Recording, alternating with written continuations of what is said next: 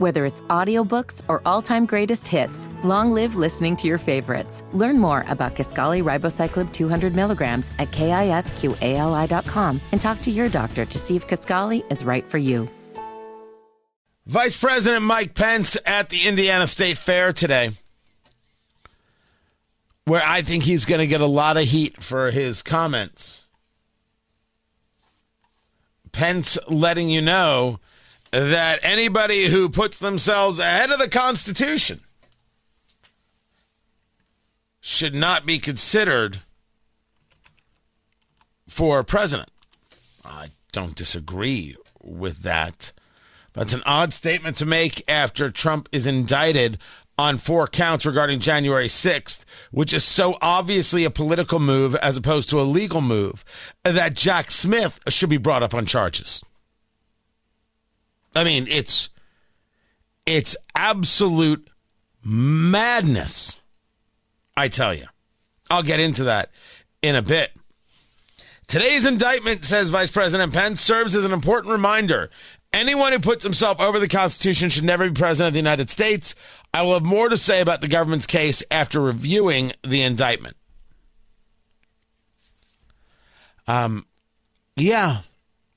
You should review the indictment. And you don't need to be somebody who isn't clear about how radical this is. People noticing that you've got these conflicting statements. You might think that it all ties in well, that you're always in a glide path, if you will, on these conversations, but it's not playing that way. Now, I did reach out to see if we can get him on the show to talk about this, to talk about, well, you're not on the debate stage yet. You have the polling numbers, you don't have the donations. What happens if you miss the first debate, which takes place near the end of August, there in Milwaukee? What happens if you miss the debate? I've always liked Mike Pence on a personal level. He's certainly always been nice to me. I'm only sorry that we haven't had more chances to connect. But it is very obvious that he and his team aren't interested in that. That's fine. I speak to Mike Pence more than I speak to Governor Holcomb. That should tell you a lot. I think this statement doesn't help. Now, he follows up by saying that it is very obvious that Trump is too much of a distraction to be the nominee.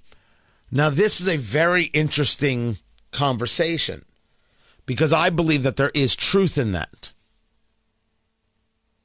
If you say to me, well, if you make Trump a distraction, because of all the indictments, you're just letting them win. I'm not letting them do anything. I'm discussing reality, and that's usually when I get yelled at on social media. Guys, yell all you want.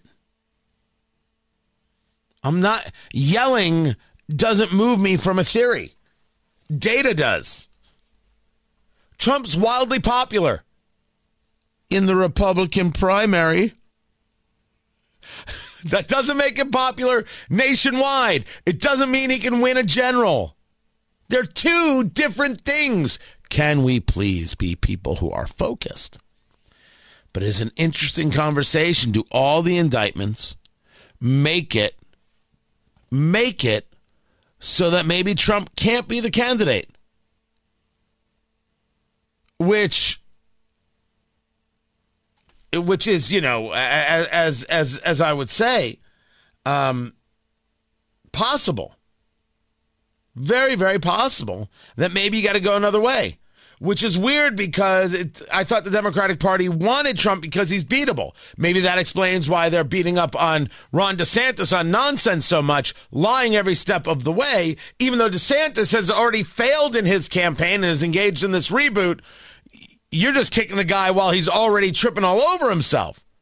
especially the lies about slavery and the conversations taking place in Florida. All lies, especially from Vice President Harris. A liar and a fraud. I'll get into that. There's real political fallout from all this. But let us take a moment to go over what this indictment says and why anybody who thinks that this indictment is valuable from the special counsel, Jack Smith, should not be allowed to operate heavy machinery.